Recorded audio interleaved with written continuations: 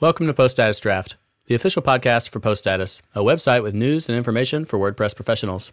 Today, Joe and I will review the most important things that happened in the WordPress world in 2015 and look ahead to what we think will happen in 2016. If you enjoy this, you can get a lot more quality news and analysis from the Post Status Club multiple times per week. Check out our current club members, site partners, and join the club on our website at poststatus.com/club.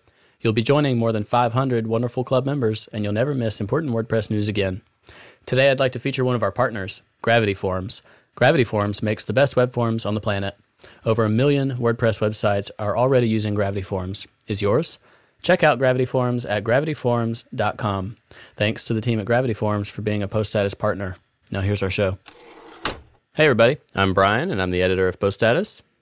And I'm Joe, a co-founder and the CTO of HumanMade, and welcome to the Post Status Draft podcast. This week, we're going to talk about the biggest things that happened in 2015 and what we think will happen in 2016. We'll do some Oracling. classic prediction chowder. Prediction chowder? I've never heard that phrase. I may have just made it up.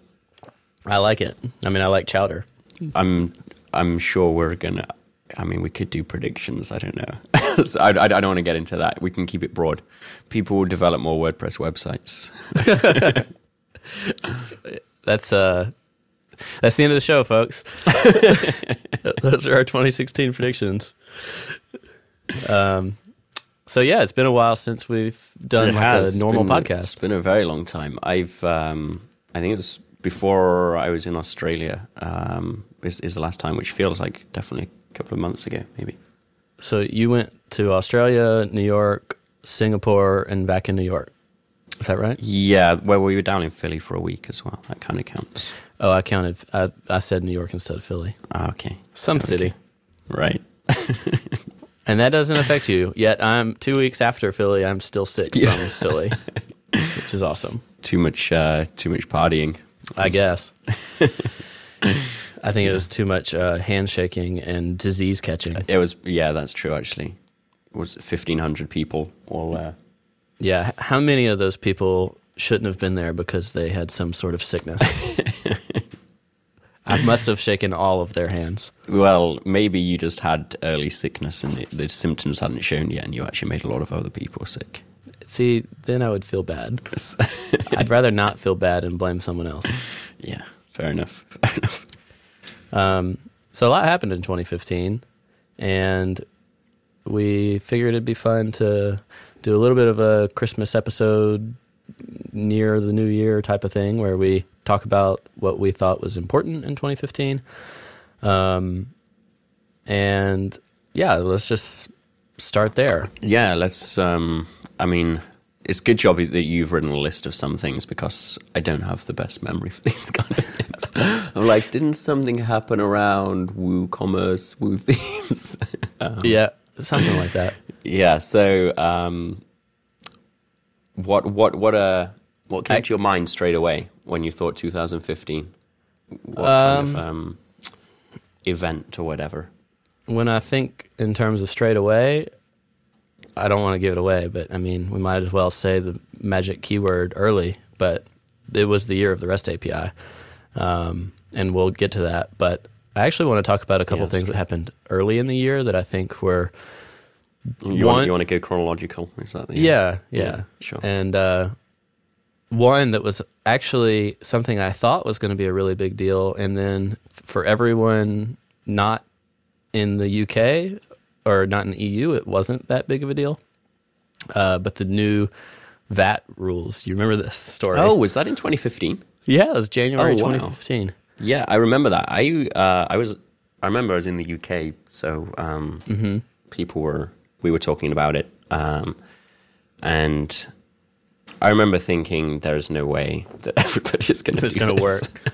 And since then, I think even in the EU, they're starting to relax the rules. Yeah, I don't know many people that are doing it. I know that we are, but I feel like we're fairly unusual, and especially for people outside the EU, there's no way that they're doing it. Yeah, yeah. As far as U.S. businesses being affected and other non-EU businesses being affected, I don't see it happening. And people were pretty worried about it. It was a big story in January. So that's maybe if people would have started getting like prosecuted straight away or whatever, fine, then it would have been different. But the whole thing, I think, was a targeting of people or of companies that are funneling huge amounts of money to get around those rules. They're not worried about a small time. You're not going to go after people making less than $1 million a year. Right. So that was a fun one that I thought of as I was scrolling through the archives, and discovered it was a big story but non-story. Right. Yeah, that's true. I mean, I presume the thinking in terms of WordPress specifically, I presume like the e-commerce plugins responded to that by providing ways to handle it and stuff. I don't know. They did. It would actually be fun to get some sales records from some of those companies, because I bet you that they sold a ton of them in like December, January, February, and then they just tanked because people realized no one was doing it. On that note, what I wish I would have done is when the EU cookie law came out, is had a small plugin to enable just that. Put up a cookie notice on your website? Yeah. Again, like you can probably cash in on this kind of like, where people get scared that they're doing the wrong thing, or there's now a law around something, so then they kind of go and panic, fix or whatever. Well, you could probably anticipate some stupid encryption laws coming in 2016. Yeah, that's true, actually. Hey, well, the UK might be banning SSL. So. Big opportunity there for us. Big opportunity. Exactly. So the first real news that I thought was a big deal was changes to WordPress lead developers for WordPress, and that happened in February. And it's the first shakeup that we had for lead devs. This is like the people at the top. First shakeup we've really had there in a while. What is the? I've never really fully understood what it means to be a lead dev. Is that a honorary position or as like... someone with commit, you should know this. I mean, obviously, all the lead devs are the kind of most core and active members and everything. So I kind of understand that. I'm just not sure, practically speaking. Yeah, so it actually, there are a few decisions that need some form of lead dev approval. But I don't think it's super formal. But usually just one person, whoever has commit, can kind of give the go-ahead on some things. Right. But the lead developers, as much as anything, they are they're kind of the invisible hand, like guiding direction. And then there's a few things that they might, step in on, or you wouldn't want something to go out unless someone that's a lead dev has given it the nod. I would say a lot of that's around whether or not a feature goes into a major release, or maybe some type of security update or something like that. But not necessarily every little change has to go through a lead dev. Anyone with commit can go through most stuff. Yeah, I mean, obviously, I'd kind of know that or know that those people that are on listed as lead devs, are filling that role. Yeah, they're also the people that review and invite committers. I see. So they look at the current list of guest committers, they propose new committers, and then consensus amongst the lead devs usually helps those decisions be formed. Right. So Helen and Dion were added as lead developers, and then Ryan and Peter became emeritus status, I guess. So that was, Helen and Dion were already enormously involved, but that was a big step for a few reasons. But it was big news early in the year that I thought it would be fun to highlight again. Yeah, I feel like I kind of missed that one.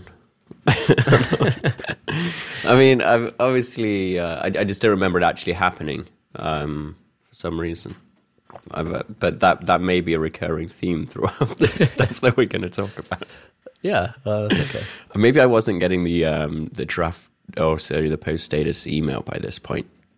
That could have been it. Well, human-made people certainly were, but you might have been lazy and not I was signed very up late until to the March party. or something. Yeah, no, that definitely happened. Yeah. I'll forgive you. It's okay. Another thing that happened in late February was the WordPress plugin directory switched to using active installs instead of downloads. Oh, was that all that time ago? Because I only noticed that like a week ago. Well, more recently, it was also changed to where themes utilized it. Okay. But back in February, plugins had it, and actually it was in beta for a while. So one of my more popular posts this year was taking a glance at plugins while this was in beta and it was supposed to be hidden, and there were more detailed active install numbers than there are now, because now it only says like 700,000 plus or 900,000 plus. What's that about? Is that intentional, or is it is intentional. I actually talked to some folks about this when I was publishing it.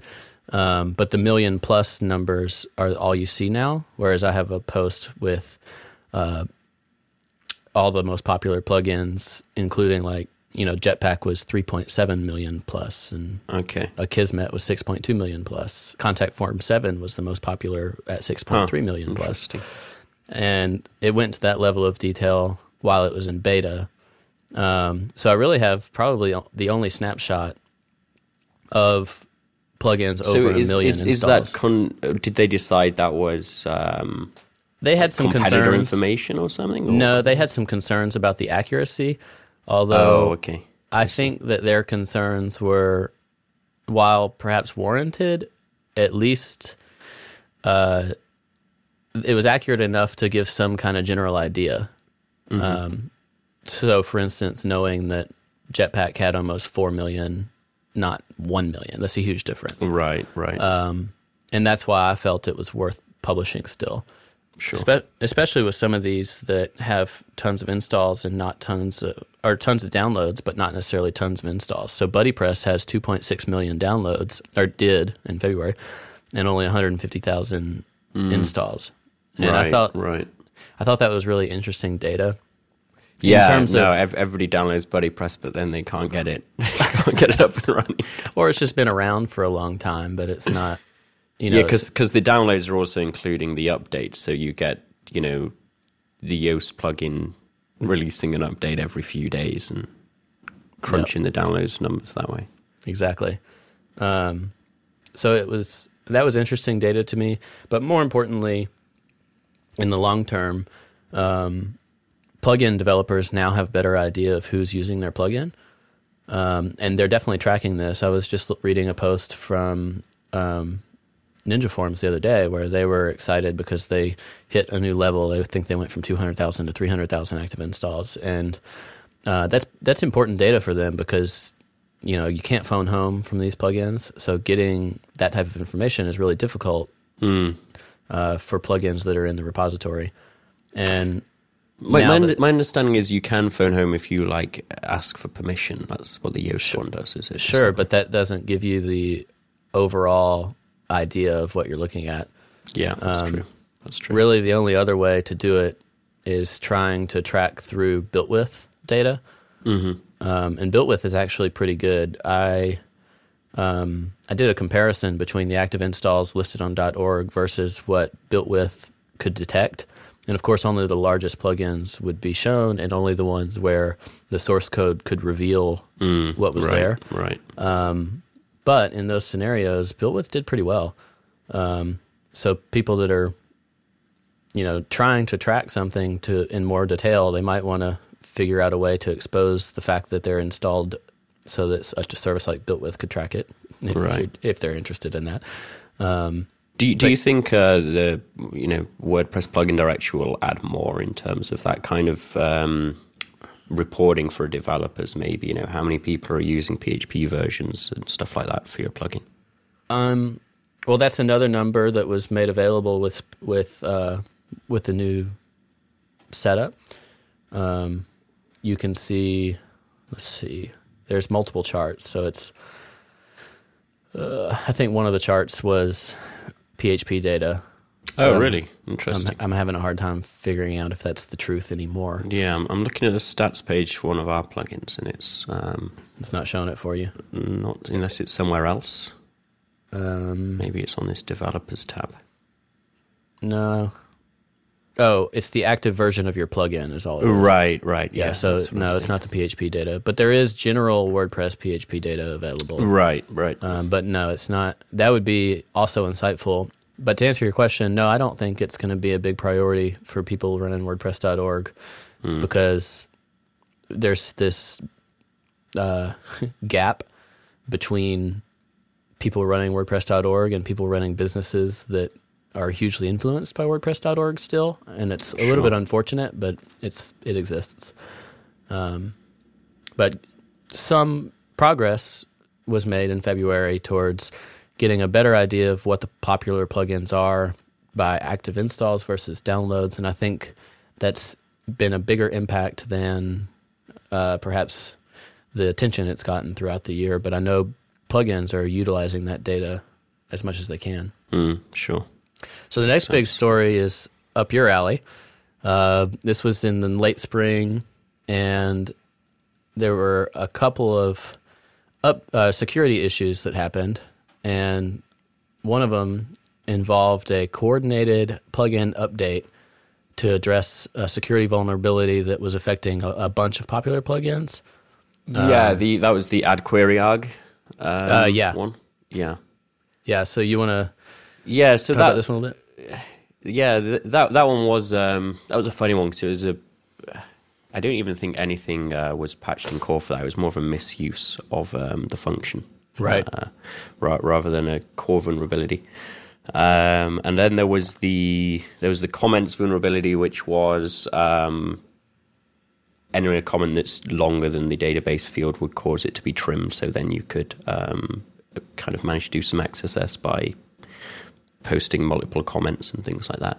And then I think, but shortly after that, the fix there didn't fix the problem with a character set that isn't in your database. I think that's where the Trojan emoji one actually came from my hazy kind of memory. So that's kind of, I guess, dubbed Trojan emoji because getting emoji support in also gave support for all these other character sets, which also meant that they didn't have this specific security vector where your string again would get cut off if you put in some kind of invalid character. And that was I don't know, maybe I was feeling cynical around them, but I do remember thinking there's a lot of security issues around at the moment. And I was concerned, for the WordPress project, but like running a WordPress company, we come up against the kind of, WordPress is insecure quite a lot, like worry from enterprise and stuff like that. And it's always been really good to be able to, cite how little security issues there have actually been in WordPress core. I think, before the comments one, it was definitely a good amount of time before something quite that nasty was discovered. And I just remember being a little almost disappointed that I couldn't quite say, it's complete FUD. There is, WordPress is just secure as anything else because there's just been like 3 kind of rough security issues in a relatively small period of time. It's obviously great that they were fixed, and I think like the added amount of all of the attention that it got, for people looking at it more and more is better. Like every security issue that you do fix is obviously makes more secure software. So it's very good. It's very good that they were discovered and patched, of course. But I just remember thinking like, this sucks. I hope this doesn't carry on because security isn't my area in terms of like how good that you really need to understand these things at this point with WordPress. Like all of the low hanging fruit are pretty solid, in WordPress. But a lot of there are a lot of security issues that probably do exist in WordPress core. No one knows about them, but the level that you need to be to discover those is way above my understanding of security right now. So I don't feel personally able to contribute a huge amount to that, unfortunately. But that's kind of general security, I guess, not just WordPress, and it is something that I think you just have to kind of do, risk analysis on rather than, saying you're 100% secure. There's no such thing. Yeah, but I think that's always been the case, but there weren't as many recent big issues that you had to point to. Exactly. It kind of go just against your argument. Yeah, and it the handling. I mean, I thought the handling of these was actually pretty brilliant. I mean, that's why the Trojan emoji was such a big story. Because this happened throughout 4.2 development under the guise of emoji support, but it was really fixing this terrible bug. So the comments one that came before, I know that one didn't. That one was kind of touch and go. I don't know if I would call that a success or not, just because. Well, actually, that one came after. It was 4.2.1 was when the comments one was fixed. Right. That one was a 0 day that was pretty nasty, and there was a little bit of drama around that one as well. Exactly. And I've got a feeling that wasn't really a fault of the core team or anything necessarily. It was just I think just kind of played out that way, unfortunately. Yeah. But yeah, by and large, I'd say that WordPress still has a fantastic track record, both on security and of kind of shepherding through fixes and communication around that kind of stuff. It didn't get to the level where like I had clients asking me about it or anything. It didn't get to that level of wildfire or whatever, scare. Yeah. And so I've been trying to look at everything that happened, and there were actually 3 issues. So that was 4.2 with the Trojan emoji. 4.2.1 was the one that wasn't so good because the hacker released it as a 0 day in the end. And then 4.3, there was great collaboration with a white hat hacker, I guess. And I did a note that was called Inside the Mind of a White Hat WordPress Hacker, because I have another cheesy one too. It was actually the WordPress Security Trilogies. What I called it, because they published a 3-part breakdown into how they found the vulnerability, how they did everything around it, and then the process of working with the team to fix it. Mm-hmm. And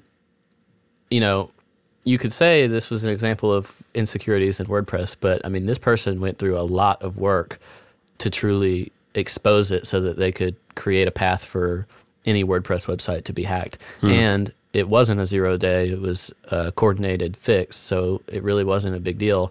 And it was auto-updated back to 3.7, so that one was another successful one in my opinion. Yeah. And it was really fun to read about, to learn more about what that process looks like when people are doing security research. Yeah, I'd say to anybody interested in that kind of stuff, or I think interested in development maybe too, is if you decide to sit down and read through the source code and decide I'm going to try and exploit something here, it does definitely give you a good perspective on when you're actually trying to write secure things. Yeah, absolutely. I learned a lot just reading the way they thought about that. And yeah, so that's kind of a 3-part security news of 2015, and I think those are the type of things that are always going to happen, but I feel like 2015 had more dramatic versions of security releases than some years. Right. And I'm sure we'll probably get to the predictions, but as one of the people trying to shepherd the API, and that's a big area for security too. Yeah, absolutely. And both with these 2 updates and the minor updates that were pushed out to all installs back to 3.7, and the plugin updates, which the one we started on with this conversation was the coordinated plugin updates for like 5 or 6 different big plugins on the AdQueryArg thing. But there are also other ones, like with Akismet and I don't know, a bunch of other ones, where they had forced plugin updates. That was definitely a theme of 2015, of utilizing the ability to force upgrade stuff. Oh, yeah, I think we did like 3 with the REST API. for varying degrees. There was a couple of pretty bad security issues, unfortunately, there. But again, like coordinating with the .org team is super good there. They're so helpful with kind of getting that stuff done. Yeah, I just remembered another issue, which might be it was the there was a cross-site scripting in like a README file for, what was it, Genericons or something like that? Do you remember that one? Was it Genericons or Dash Icons? Dash Icons, that was it. I remember that one being a real pain because it that was coordinated, and Dash Icons is in core, but it was also packaged in some other stuff. It's in some plugins and stuff like that. It's in like a lot of projects that are quite embedded, like the WordPress core themes, I think, had it in as well. So it just kind of made things specifically difficult because the way we have a lot of our projects is like the WordPress project. WordPress is pulled in, so you couldn't actually make any code modifications to it. And I remember just having to live just delete that file from like 40 servers to and that was all that they did for the Force upgrades. They just went and deleted it because it's just a README. Yeah, exactly. But that's another example of something that's like would seem super benign in terms of code reviews and stuff. Like, who's looking like that hard at a README file? .html. That's just not typically what people are looking for, but it's still quite possible to get pretty nasty kind of vectors in through that way. Absolutely. So that brings us to May. Well, some of that security stuff, it kind of happened through spring and summer. In May, though, was the biggest acquisition news of the year, and probably the biggest acquisition news really in the history of the WordPress business ecosystem, because Automattic acquired WooThemes, and WooThemes was... Were they the second largest, I guess? It was the largest Automattic acquisition ever. But what was it, the second largest company like that's kind of a big part of the WordPress space? I think they were the largest non-hosting entity that wasn't Envato. So that's a little bit of a qualification. We're carving them out. Yeah, but if you talk about theme and plugin companies, I think they were pretty clearly the largest out there at the time. And the way they've continued to scale significantly since then. But yeah, they had 55 people. They were doing a few million, or not a few million, 10 million in revenue, something like that. I don't know. I didn't realize they were only 55 though. I thought they were more than that. They were at the time. They're more than that now. Yeah. So I had a line in the story. I said, I'm quite confident that WooThemes revenues were around 9 to 10 million in 2013. And with 10 to 20% growth, then they were probably around 15 million in revenue when they got acquired. And then I think I guesstimated is might be a little too conservative of a word, that their acquisition price was 30 to 35 million cash and stock.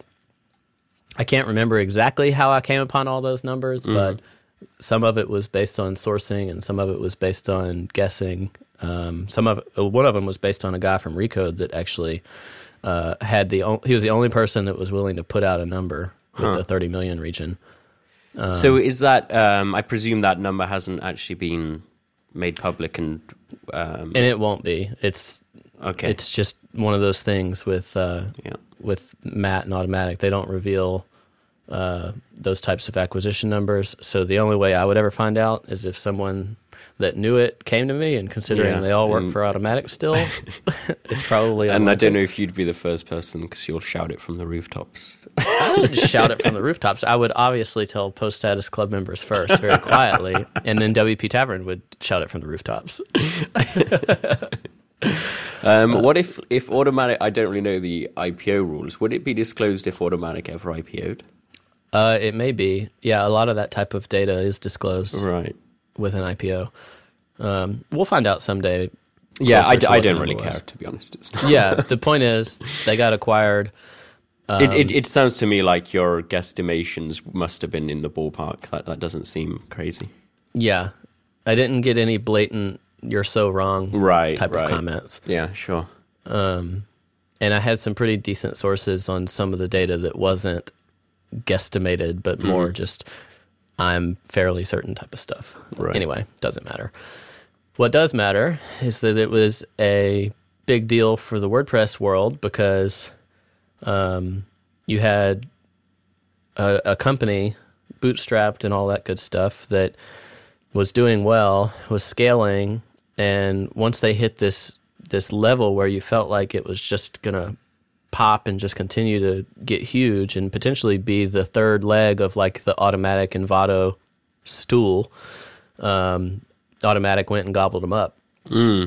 And do you have a cynical view on that, or do you think that a little was bit? Yeah.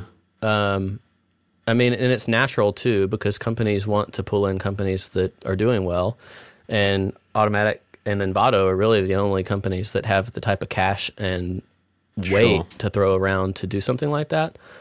Yeah. It doesn't surprise me that they did it. I'm very curious what's going to happen this year in terms of other companies that are showing that type of potential. Right. And one of the interesting things, and this is getting into prediction territory a little bit, but Automattic's not the only company with big bags of cash that can acquire these companies now. There are other companies that are clearly interested in the market that also have a lot of cash. So I think there's going to be a little more competition in terms of who may and can get acquired. Right. If some of these larger WordPress companies are looking for an exit, which I think we'll see is true for some of them. Yeah, though I'm not sure how many. Like Woo was a good example of a big kind of product company, I guess. Oh, there are others for sure. Right. Who come to mind? I mean, for example, Yoast is really big. Okay. Yoast is like 30 or 40 people. I guess now. like Gravity is pretty. They must be pretty big. Gravity Forms, maybe not people-wise, but in terms of just like business revenue. product. Yeah. I mean, they're a formidable form building tool, and form building is something that obviously is a big deal in the general web market as well. Like Wufoo got gobbled up, for instance, and that's who they view as their competition. Right. Opt-in Monster is growing like crazy, and it's not WordPress only. I mean, smaller companies like Pippin's Plugins have some hot products. I mean, there's a lot of stuff out there that is probably desirable and could be interesting if they had the type of reserves that Automattic has to put into something, or GoDaddy or EIG or one of the big hosting companies with a lot of money, or Envato if Envato wanted to get a little more vertical. So there's a lot of interesting stuff that could happen for sure. On that note, did you receive that email a few weeks ago about that company that were just trying to like buy everybody's plugins? Yeah, I think that was just spam. Okay. I think they like emailed everybody on the repository. They sent 40,000 emails. I think so. Anyway. You can probably scrape the repo and grab the email address of the plugin maker, huh? Right. Exactly. Maybe I'll do that to build up my email list. Watch that bounce rate. Yeah. So other than the REST API and JavaScript, then the last singular news that I have was from July. That was a big deal, which is the Thesis, Automattic, and WordPress drama. So this was the domain thing? It was multifaceted. Thesis.com? Yeah, this was a week and a half of my life writing a 10,000 word post. Did you did you feel like there was I don't want to put this the wrong way, but value to doing that? Yeah, I think it shines some light on something that in the end is important for WordPress, because you had anything Matt does where Matt gets really into it to a degree is important. Just to highlight that the situation that we're in.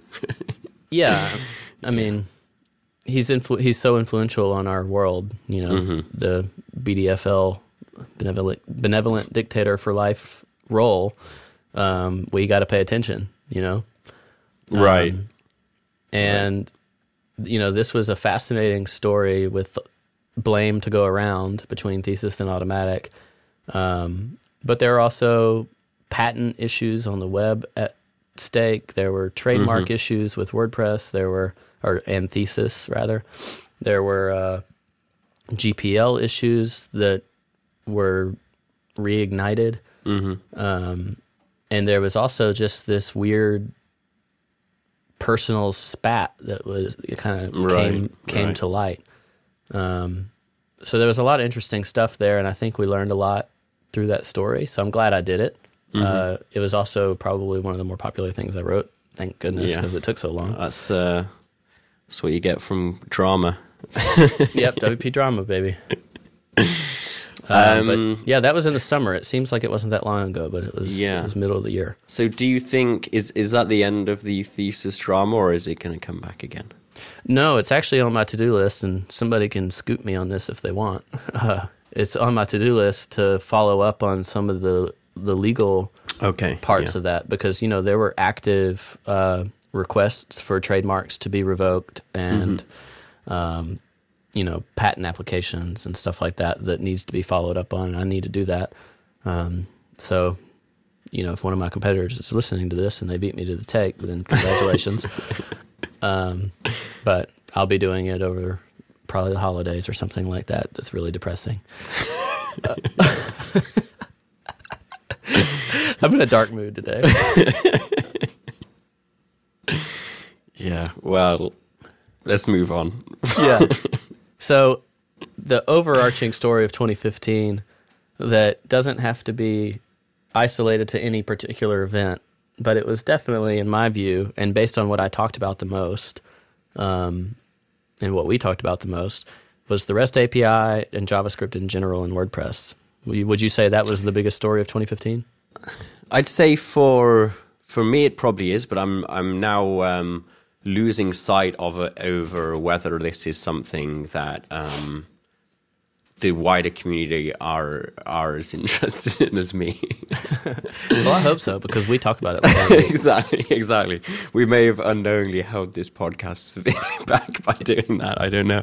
If mentions of the REST API in our podcast were a drinking game, then I don't think we'd ever really get to the end. That's true. We'd just pass out. Right. Yeah, I mean, to be honest, I think the state of the word, and I kind of talked on it a bit in the last podcast we did, I really did think that was really good and really nailed home, really, or validated the kind of work that we've been doing on the API and you know, talking about JavaScript and things as well. Seeing that, you know, Matt Mullenweg definitely sees that as the future for the project, or a big part of it anyway. So yeah, I don't, you know, I kind of pretty sure we're not kidding ourselves. No, I don't think we are. I agree. I think Matt putting such a focus on the API and JavaScript in the state of the word was the nail in the coffin on this being the biggest, most important thing of 2015 and probably 2016. Yeah, and it's I guess it's kind of it's a pretty big thing, right? It's quite daunting maybe to know there's this big thing on the horizon, and there's a good amount of learning to do, and a lot of there's a lot of development still to do, right? We're still building a lot of this stuff. I subscribed to the GitHub repo updates, and now y'all just own my inbox. I mean, it's there's been a lot of activity for the past couple of weeks. Yeah, it's pretty awesome. Thinking about making a special folder for that I never checked.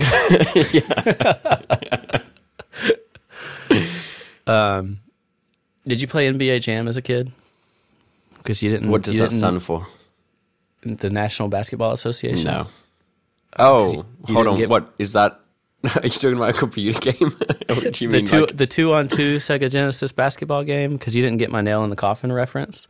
I mean, nail in the coffin is just a saying. It is, but it's particularly an NBA Jam saying. Right. No, I do not know what that is. I'm hoping that at least some listeners appreciated that. Clearly you did not. But you should play NBA Jam and definitely be Jordan and Pippen, and you can just dominate that game. Is this like a game from like the 90s? Yeah. Okay. Maybe I could download like an emulator. You were just busy learning to code or something. I've been busy learning ASP.NET in my as an 8-year-old. Yeah. All right, so that's 2015. Let's talk more about 2016. What we expect. Obviously, this is a little bit of a extension of just where we were. Obviously. Well, sorry, carry on. People are obviously, like you said, going to have to learn. People that were comfortable doing what they were doing with WordPress, you can still do that for years, I'm sure. The same old type of site building and consultations and stuff. But the skill that's going to be in demand, and the prevalent talking point from a development perspective is going to be JavaScript and utilizing the REST API. And now that the infrastructure is in core, there's going to be a lot of attention given to further development of the endpoints. So what are you expecting in 2016 in terms of the REST API and JavaScript? Yeah, so as a first note, I think we should put it in the show notes. Remkus put together a learning JavaScript article, just with a kind of very top level, hit of all the different stuff that you're going to want to be looking at. And I just thought that was interesting that he'd published that. Like I can see more people publishing those kind of things. Oh, they are. Right. I've been getting them constantly. Okay, yeah. Like I'd imagine that's probably a good source of traffic right now.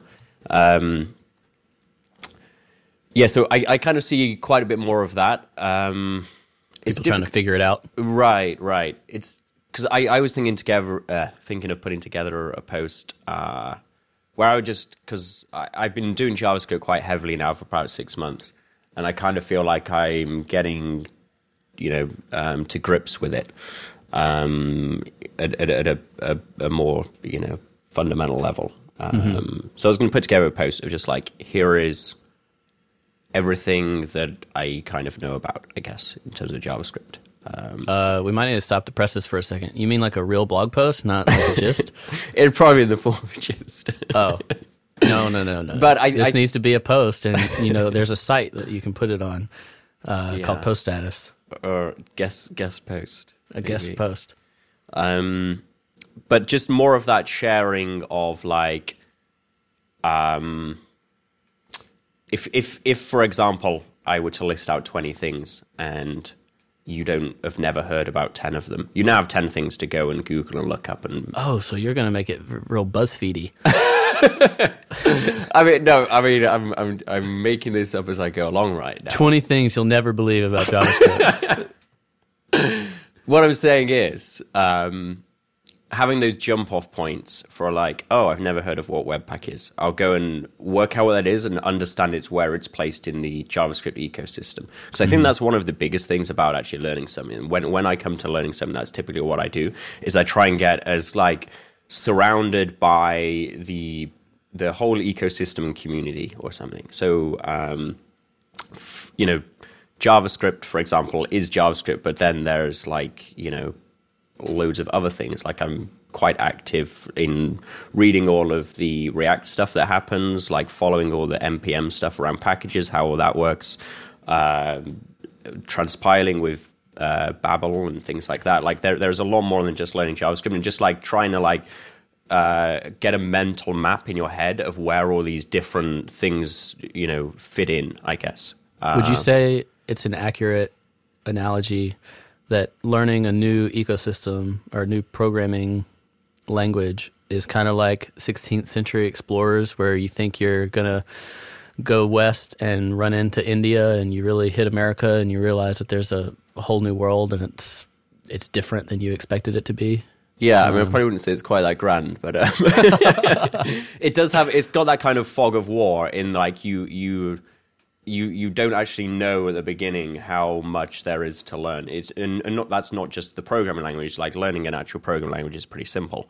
Like most people know the syntax of JavaScript at this point, but actually being able to leverage the whole ecosystem is kind of a different thing. And that's being able to understand the world map of what's out there. Right, exactly. So when it comes to building something, you're aware of like, what are the current best practices? What technologies are people using? Like, maybe why aren't people using this specific library much anymore? Like, why are these? And having your finger on that pulse of and JavaScript is something that's incredibly quick moving. So that does move around a lot. If you look at JavaScript frameworks or something, you'd have probably rewritten your app about 6 times this year already. But just even being aware of that is super valuable, and that's kind of the point I think we need to get to for WordPress to be much improved by an ecosystem of developers that know the JavaScript ecosystem.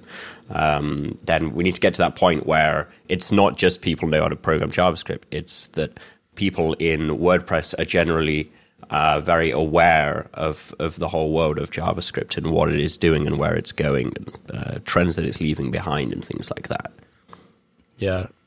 And it's kind of exciting to me because it's this, I don't know, it's this feeling like people are really pumped up to try to figure out this whole space. And you mentioned Remkus's post about learning it. There's also JavaScript for WP.com, which is Zach Gordon, from former Treehouse instructor. He's created to be a very interesting project. Yeah, and I think he'll be a great teacher for introducing people. We must say something to look forward to in 2016 is a day of rest. So, you guys are putting on a conference all about the REST API and feelingrestful.com. So there's all these resources that are popping up to kind of help people navigate those waters in 2016. I think the general community seems to be responding well in terms of both kind of in terms of enthusiasm of wanting to learn, but also people stepping up to try and offer those resources. The JavaScript for WP.com, I think, is a really good example of that. Seems to be exactly kind of thing that we need. So with a day of rest, there's going to be all 4 developers there, leads. So you, Daniel, Rachel, and Ryan are all going to be there, plus a lot of other people that are going to be influential on kind of how the REST API is perceived, I guess, and how the direction that people go with it. How do you think that event will impact the API and what's going on with the API? Yeah, good question. I guess because the people that are generally attending are people that I'd say people that want to learn, basically, but maybe there's a good amount that I know of that are influencers, and also people that are going to be directly using it. So probably I'd imagine like a good amount of feedback is going to be coming from that as well. So I think just for the API itself is going to benefit a lot from that, both in terms of us having to put together a pretty coherent schedule of like how we'll actually teach this stuff, and all those videos obviously are going to be available, but also feedback from people, throughout the event and the following days or whatever about technically or not technically about what is intuitive, what isn't, what people are asking questions about the most, and things like that. So just having that focus on it with that amount of people is certainly good. But there is also, like you say, there's a really good lineup of people speaking and also attending who are kind of influencers who I would hope are going to kind of talk about it and drive some more excitement and people want to get involved to learn this stuff a lot more. Zach is coming from JavaScript for WP as well, and he's going to be kind of learning there in terms of, so then he'll be able to produce a lot more content, but also in terms of the sessions and how things are kind of talked about and things like that too. Are the leads going to be there for a couple extra days to hack on it together? Yeah, and that's pretty open to anybody that wants to come. So we have... so me. I get to play. Exactly. We have some offices provided by Mozilla in London, which they've kindly given us for free. That's awesome.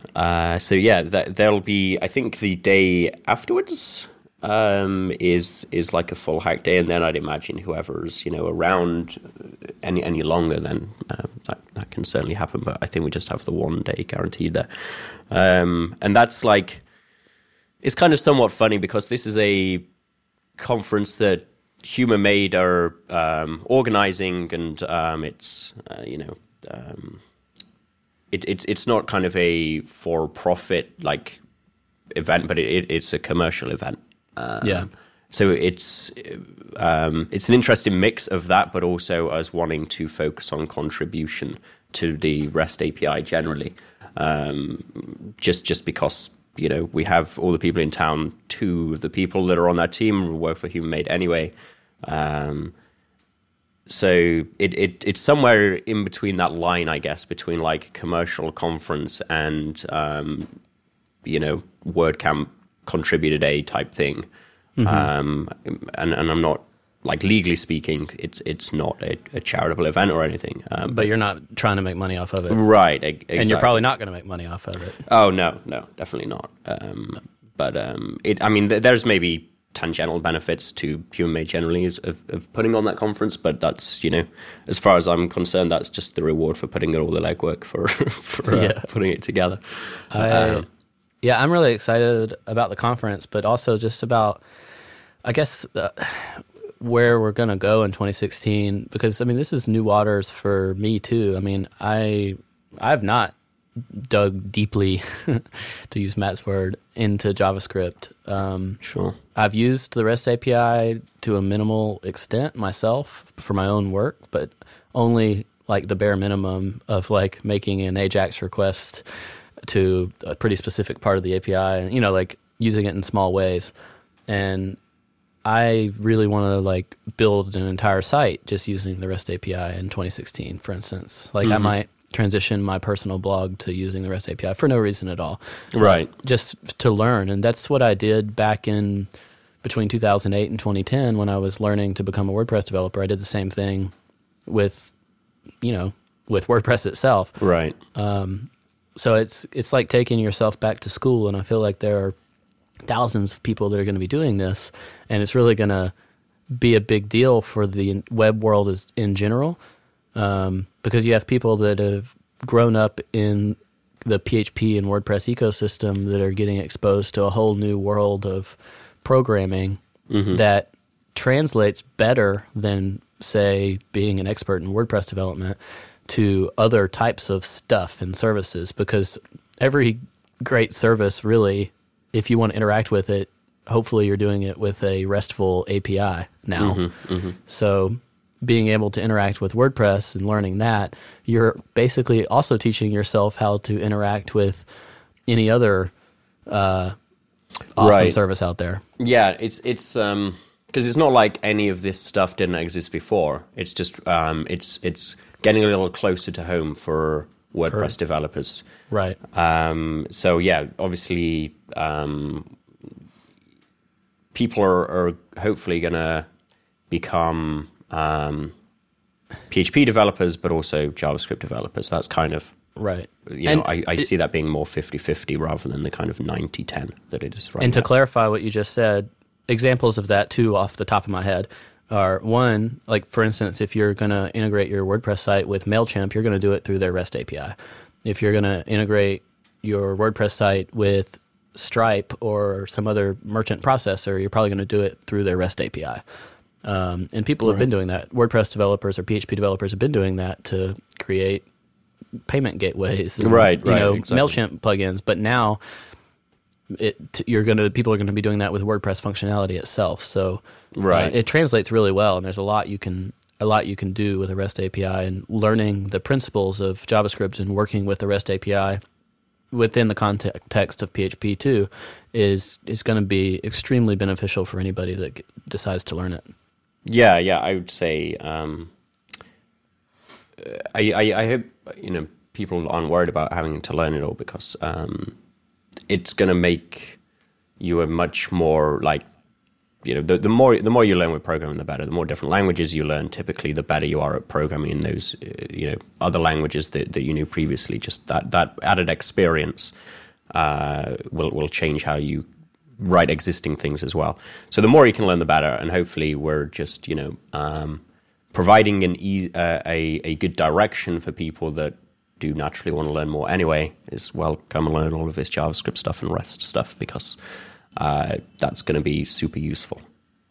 So another thing in 2016 that I think is going to happen is that we'll see more WordPress-centric companies grow up.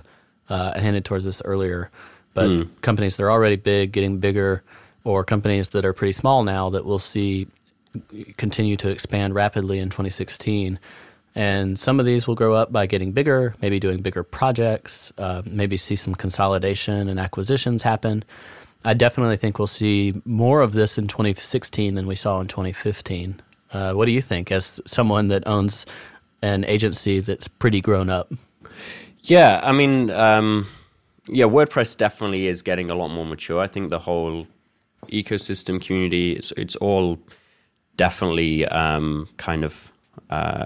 I'd say speeding up at its rate of maturity there. So definitely I'd obviously expect companies to get a little more serious, I guess. Not culturally, but just probably a little more, like real business, I guess, a little more highly competitive and things like that, with the acquisitions being part of that as well.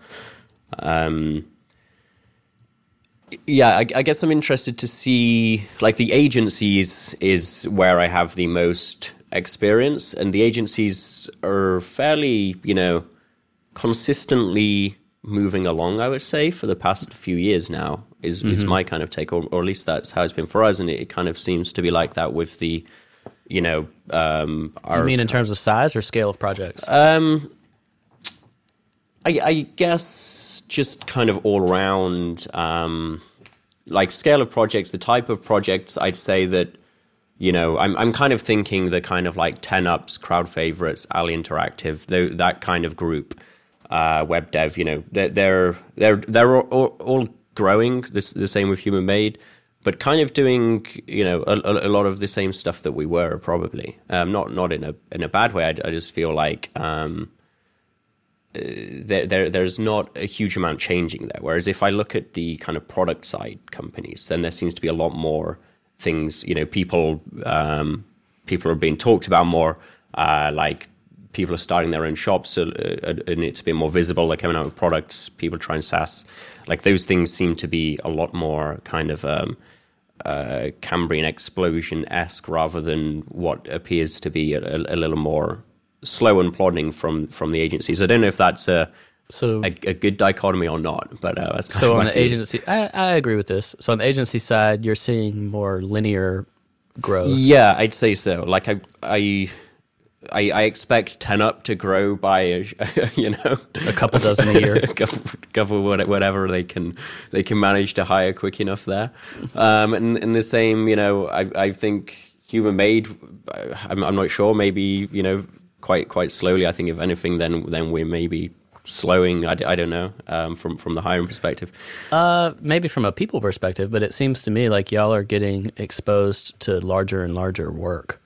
Yeah, maybe that's true. I mean, in terms of every other company metric, then it's all it's doing the kind of hockey stick type thing, and I'm sure that's same for a lot. It's just it seems kind of like business as usual, I guess.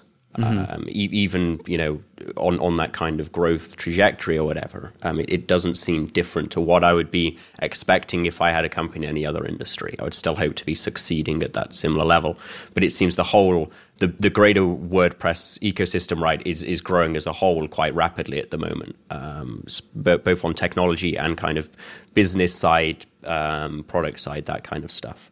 Whereas I just don't see. The agency is quite as part of that explosion.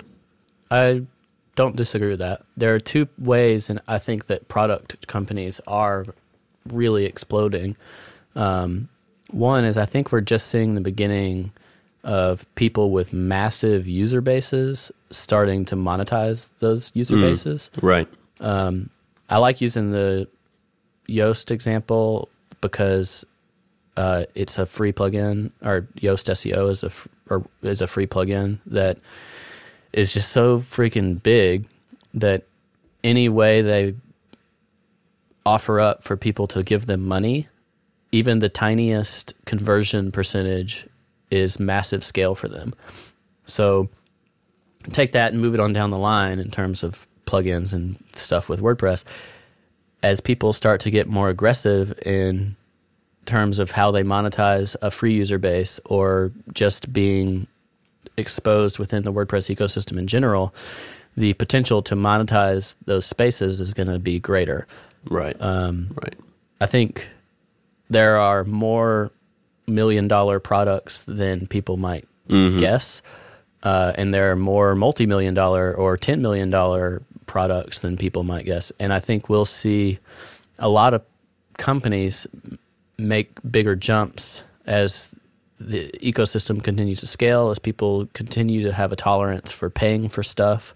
Right. And also as there are more integrations. So like GoDaddy's doing a lot of interesting stuff, for instance, with integrating plugins, and they have the potential to like put somebody on the map, and if GoDaddy picks you as like the company that they're going to promote your stuff, there's a huge market opportunity there. So that's one area where I see a lot of growth potential for 2016. Another is with people not being just WordPress specific and being geared towards the general market. Right. But are you thinking in terms of product creators or product developers and or? SaaS? Okay. Yeah. So, and one example that's already happened in 2015, I think we'll see more of this.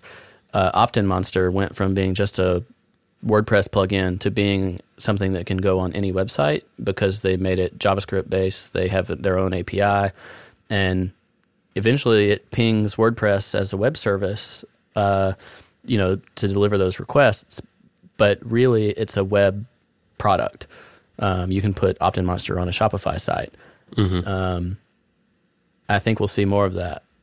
Same, y'all's Nomad Base is a more hobby-ish example, but it's another example of a WordPress thing, but it doesn't matter that it's WordPress. And if you guys decided to do something crazy with it that could potentially be monetized, like, it doesn't matter that it's WordPress. It's just it would just be a service that happens to use WordPress as a tool. Right. Yeah, I think I've kind of seen the writing on the wall for a few years there, with the more use of WordPress. I guess it's the whole kind of framework thing as well. It's incidentally used rather than the kind of primary build a WordPress site kind of thing. Yeah. Nomad Base is a good example of that. Another one that's coming out is Imagely. I saw something to do with that. You actually read my newsletter. I can't promise I saw it from there. I don't know where else you would have seen it from. It's Hint, true. hint. But yeah, that's from the makers of NextGen. NextGen Gallery is an enormous plugin in that. Enormous, ugly plugin. I just had a conversation with them about that. Their reputation in the WordPress world. They've gone through a lot of iteration and they've improved it significantly, but they've had their bumps. It's one of those problems with being a very old plugin. Yeah. But anyway, so they're going to have a hosted service, and it's going to be more like what SmugMug is for photographers. And it doesn't matter that it's WordPress. Imagely is just going to be a photography website service. But it's built on WordPress, and it's transferable to WordPress. Like if somebody wanted to be self-hosted, they could leave Imagely. I want to see a lot of these companies. I've said this for multiple years now. Really, ever since you guys created Happy Tables, I was excited about what can be done in terms of hosted website services to create more niche versions of what like a Squarespace does. Sure. That's so generic. I want to see it for dentists and lawyers and all sorts of different services. And I think we will see these pop up in 2016 finally, because a lot of the stuff that you need to make that a good user experience, like a front end workflow system for like creating stuff, the REST API does help with that. Yeah, the REST API and the open sourcing of Calypso, I think, as well. And any more, hopefully,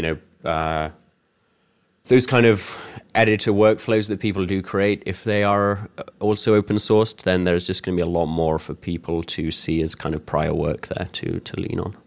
Yeah. If you were giving someone advice, have built Happy Tables, what would you give these people as advice? For building like a hosted, for building a hosted service thing. Yeah. I think WordPress is one of the best things out there primarily because of multi-site and how perfectly that really fits with the SaaS model of doing a lot of stuff. Yeah, you get a lot of stuff for free with WordPress. Right, exactly. Happy Tables actually has its own custom API that we built because it was pre-REST API project virtually anyway. So don't do that. Use the REST API. I would probably look at Calypso the most in terms of just seeing how they've done things. The Calypso architecture is somewhat, no pun intended, but in flux, because they're, the architecture they're using for some of that stuff, from what I gather talking to Nikolai, is changing a little bit. But even so, go and look at it, understand how it works. That will put you on a very good starting path to understanding how to build something yourself. But I mean, it's really not that difficult for the thing that you were talking about, which is dentist websites or something. It's really a case of get a multi-site, get some use Makeda to do domain mapping. People sign up, write all your custom code for all that sign up process, so it's super smooth. Write your API endpoints, build a front end. Is the harder part the user onboarding for new customers and making that a pleasant experience, or is it the actual site management portion? I guess they're not too dissimilar. If you want to go the kind of custom dashboard route and put them in together. If someone was doing it and they had to prioritize one of the two, are you asking for a friend? Is that what this conversation I'm asking. I've been interested in this for years, and I might as well ask you these questions while we're recording. Sure. To me, it seems like the priority should be on creating a good user onboarding experience, like the initial site creation content, and like we're gonna give me this information in a pretty way, and then we're going to spit it out so that your site looks good from the very beginning. Right. And then we'll dump you in the WordPress admin and clean it up some, but you don't necessarily need a fully custom admin once you get the basics in for a client. Right. Yeah. So good way to solve, one way to solve that is doing the kind of, wizard approach to use some Windows terminology. I love wizards.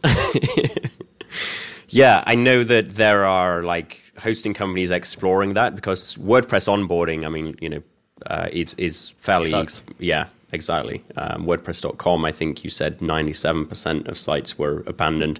96, but I like the increase of 1%. 2016, it'll be 97%. So, dropping somebody just into the admin is not a way to help with that. I think, WordPress has added that dashboard block, right, which kind of says this is where you can go create a post to begin, but it's just not enough at all.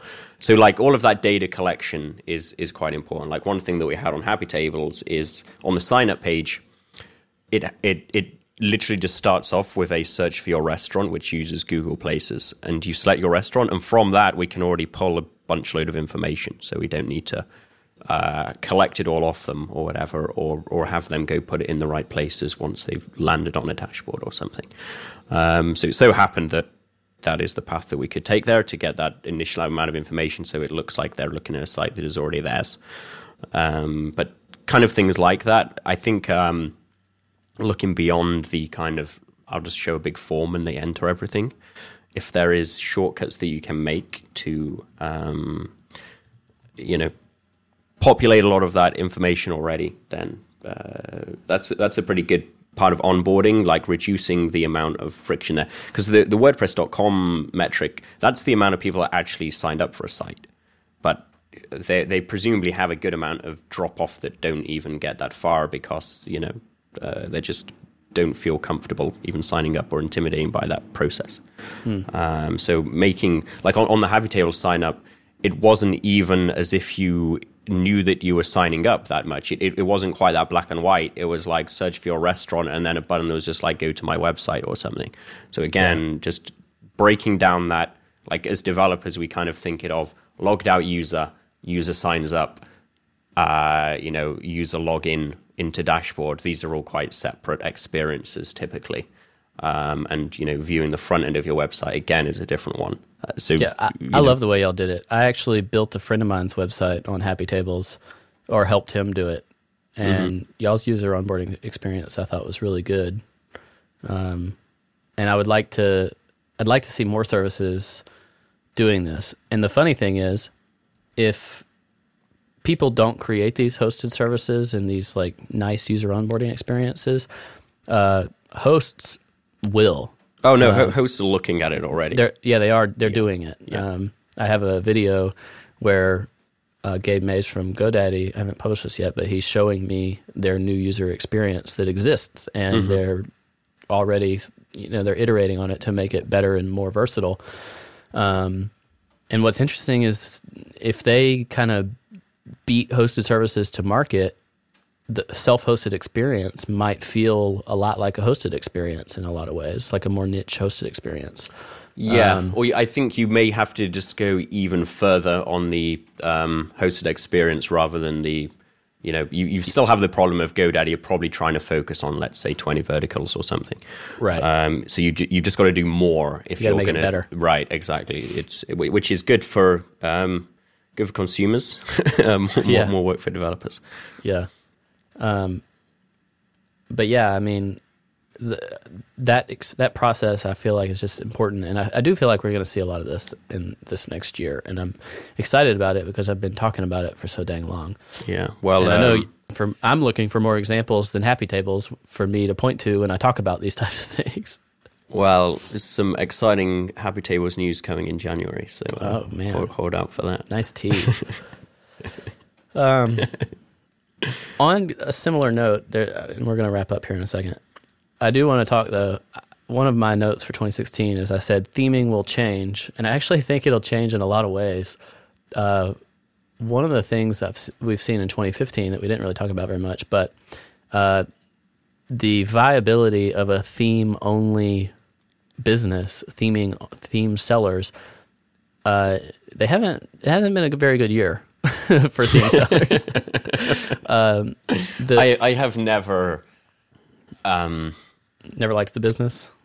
I've always had a lot of issues with it. From I don't understand how it's economically viable, frankly, to run a theming business. I mean, it is for some, but you have to making a theme business pop the way some of these plugin businesses have done, I feel like is near impossible now. Right. The only ones that I've seen are actually it's theme businesses that are staying viable because of these new things. But like the Theme Foundry and Obox have done it with page builder themes. Elegant Themes has done it with a page builder theme, and page builders have kept a lot of these folks viable. But in terms of just releasing new themes, the best people are doing with more simple niche themes is just floating, staying alive. And I feel like one of the other problems with theming, though, is that the longer you go on, the harder it seems to get, because you've probably got more themes that you have to maintain, that you're maintaining for support, but you're also having to produce new themes because from several people that I've talked to, typically, you'll get a spike when your new theme comes out and it starts trailing. So when you release a new theme, to get another spike of sales, and that's always amazed me. You're right, and you're constantly accruing more and more themes to support in the past. Yeah. So, well, I think WooThemes has done a good job of retiring stuff frequently. The other route that WooThemes has taken is they kind of put all the business in Canvas, and they're going the Genesis route of more and more child themes that really are display and not so much logic. Right. But yeah, the theming business is hard. I think it's going to continue to be hard in 2016. I think one of the things that maybe will have some life in 2016 is going to be examples of JavaScript-driven themes, but that's more along the lines of learning and fun than it is just making that super appealing to a customer. Yeah. I don't imagine the commercial landscape will change a huge amount there. I think some niche theme shops will continue to do okay. I think Audio Theme does pretty well. Theme of the Crop is a restaurant theme company. Stuff like that I think will continue to do pretty well. I mean, I feel like there's still room for innovation in theming. So maybe that will ignite something. It's just it's not like something that I'm involved with that heavily. Yeah. But I just wouldn't be surprised if somebody came along and started doing something that was going to be making them a good amount of money. I think because they were doing it differently. I agree. I think one of the ways that could be done is actually by, you're technically a theme business, but you're really a plugin business. So attacking a niche where, you have a theme for lawyers, but really what people are paying for is all this lawyer-specific functionality. So it might be something that's kind of integrated into maybe even a hosted service. So maybe your path is, okay, I want to get into the lawyer niche. So you actually create a theme that has the look and feel that small law firms would like. And the meat of what you're actually selling with the theme is the pretty part of a plugin that provides functionality for lawyer-type websites. And then down the road, once you've proven that this is something that's in demand, you have a hosted service where your plugin and themes are made available in an easy manner for people to just have hosted with you so they don't have to deal with all that. So that's kind of the path I see for how theming can be anything that matters. Right. I mean, that's the kind of more monolithic approach, right? In terms of you're getting more than just a theme to skin some WordPress posts. Right. You're getting functionality. I wonder whether there is room somehow for an ecosystem to develop where there's lots of, parts of themes, as it were, or features for themes, which would somehow interoperate and go from the small, rather than people building lots of things. If there's a way for a little bit like how you get a little more on the plugin side is, people building add-ons for other plugins and things like that. Whether theming could be something that doesn't have to be, because right now, like one theme is a total black box, and like good luck with like, a plugin trying to add something into that theme. It's just doesn't work. But I wonder if there's room for more structure to emerge there, where theming can become a bit more modular in terms of, how it could all fit together and a bit more defined, because I don't feel like that's great at the moment. Yeah, I would love to see that. Parts of me at times have wanted to dig into these types of businesses. Instead, I decided to cover them. So some of the ideas that I've had, I agree with you that I think there's a lot of potential there, but it's hard unless the experience of buying and configuring is from a singular source. So maybe Envato could lead something like that. Right. But Envato is so invested into the monolithic black box model that really what motivation do they have to make it more modular? Right. Yeah. Because true. I agree, it would be really cool if you had plugins that you could get in one swoop where you click checkbox. I want testimonials and FAQs and I don't know, a quoting thing. I want certain functionality, and here's a big suite of themes based on this faceted search that have display modules to make this set of functionality look great. I think that is something that could be awesome, but there's not a whole lot of people in the market that have the power to do that. And I think the people that do, to where it's a unified buying experience at least, the people that do aren't necessarily motivated to do so. Yeah, no, some things would definitely have to change for that to emerge, I think. Yeah. So anyway, I think we'll still see a lot of changes in the theming world. You got anything else? I kind of did want to talk about the last one that we have on this list. Let's because do it. I do think this is actually pretty important. If someone has listened to an hour and 15 minutes of this, they're pot committed. They'll stick with us for 5 more minutes.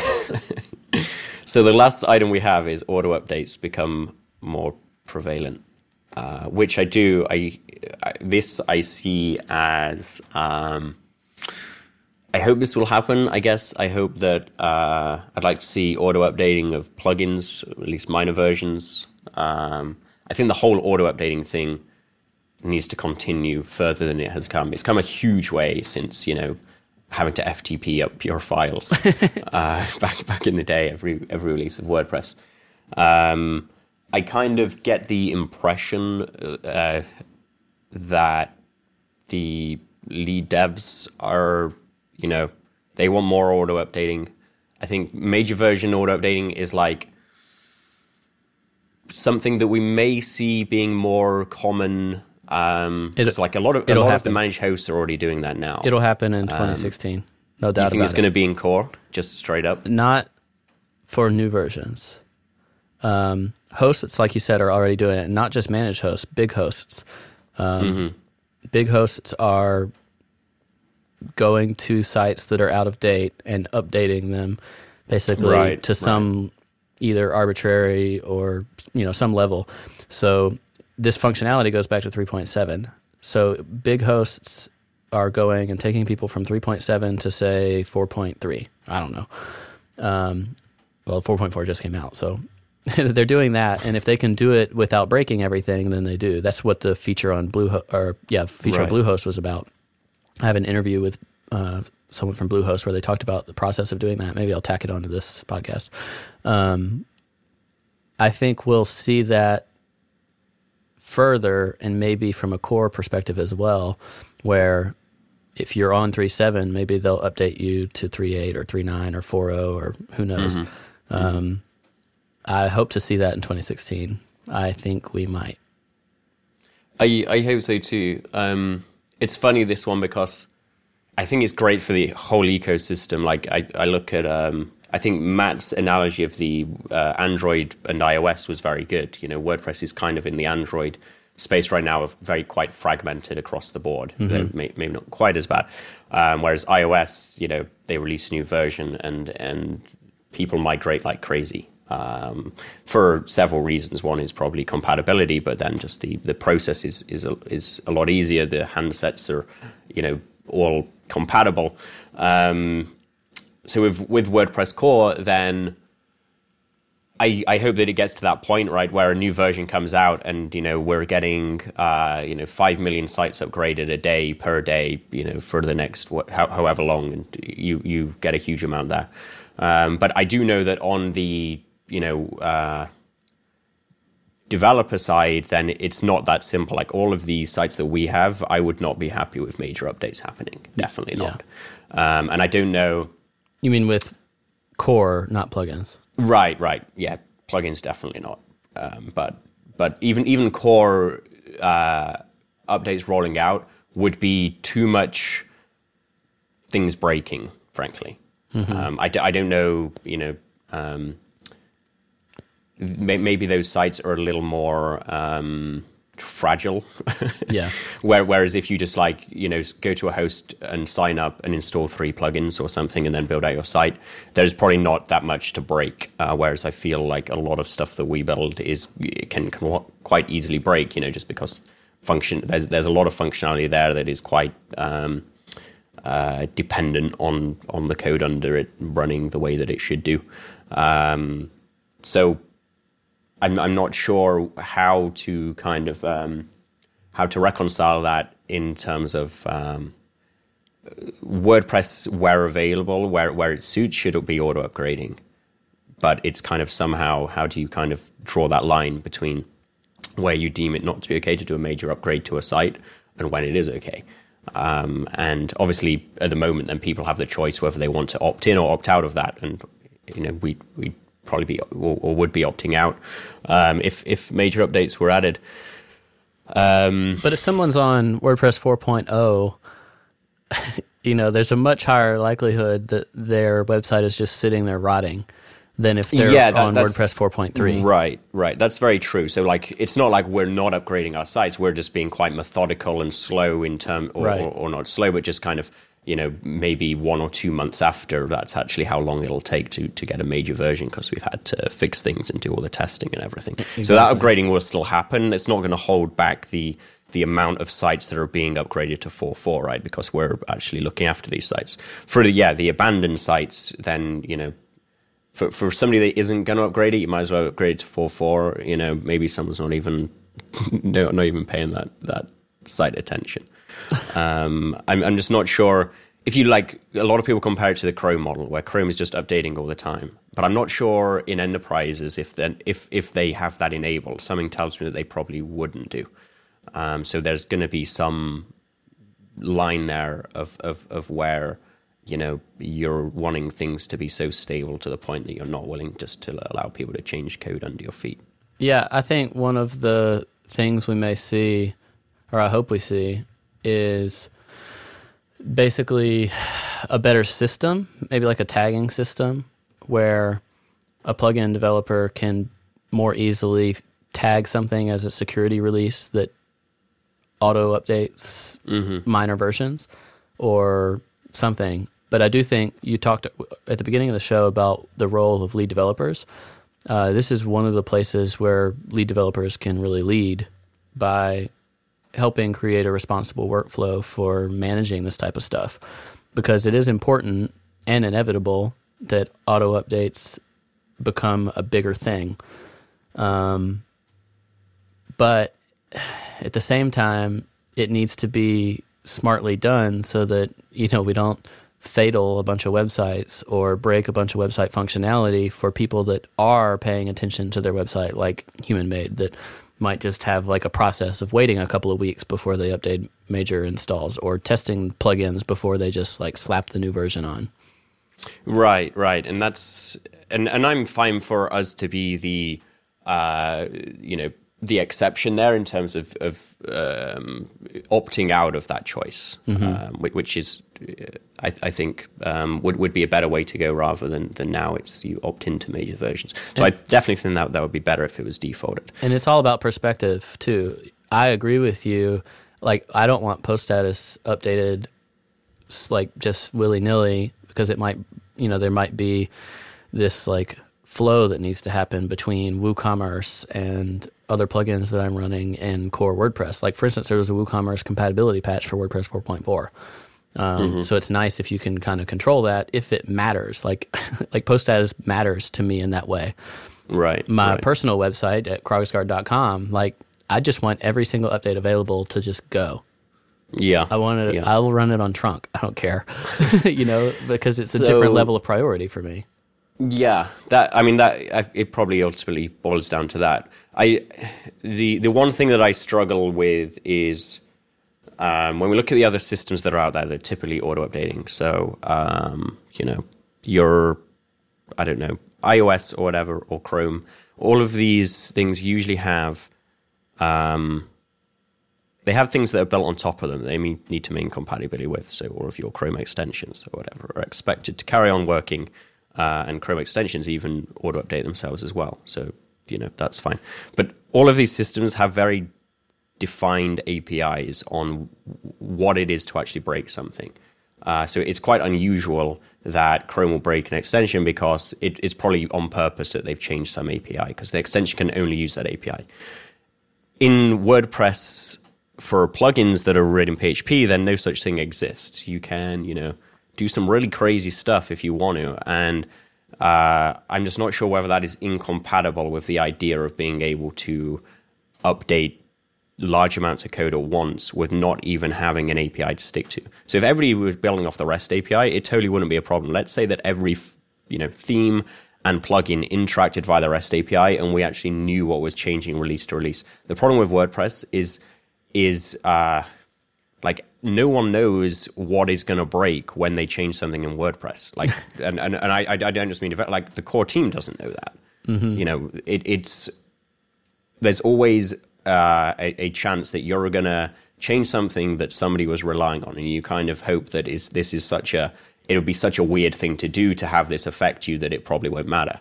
But the chance is always there, and the some things are a lot more common than others. You know, 4.4 had a good amount of kind of edge casey breaking things. So I just don't know whether that utopia of just WordPress is continually evolving and changing. For that to happen, I think WordPress is going to need a lot more better defined internal API for plugins to develop on, whether than right now it's, you know, hook into a load of things and probably, you know, potentially change some globals and filter get text to change the text to whatever you want it to be. Like you can do all those things. I'm not saying those are great ideas for developers to actually do them, but on iOS programming with Cocoa, you can't even do those things. So there's a inherent trust there that you can swap out some internals behind your API, and it's not going to affect people that are running code on it. So I'm not totally sure how far we're going to be able to go in that direction. You're making me really want to do a follow-up podcast about this, because I feel like we need somebody smarter than me to challenge you on some of these topics. Somebody's smarter than me to show me I'm wrong, probably. Somebody smarter than me to challenge you. Somebody smarter than you to smack you down.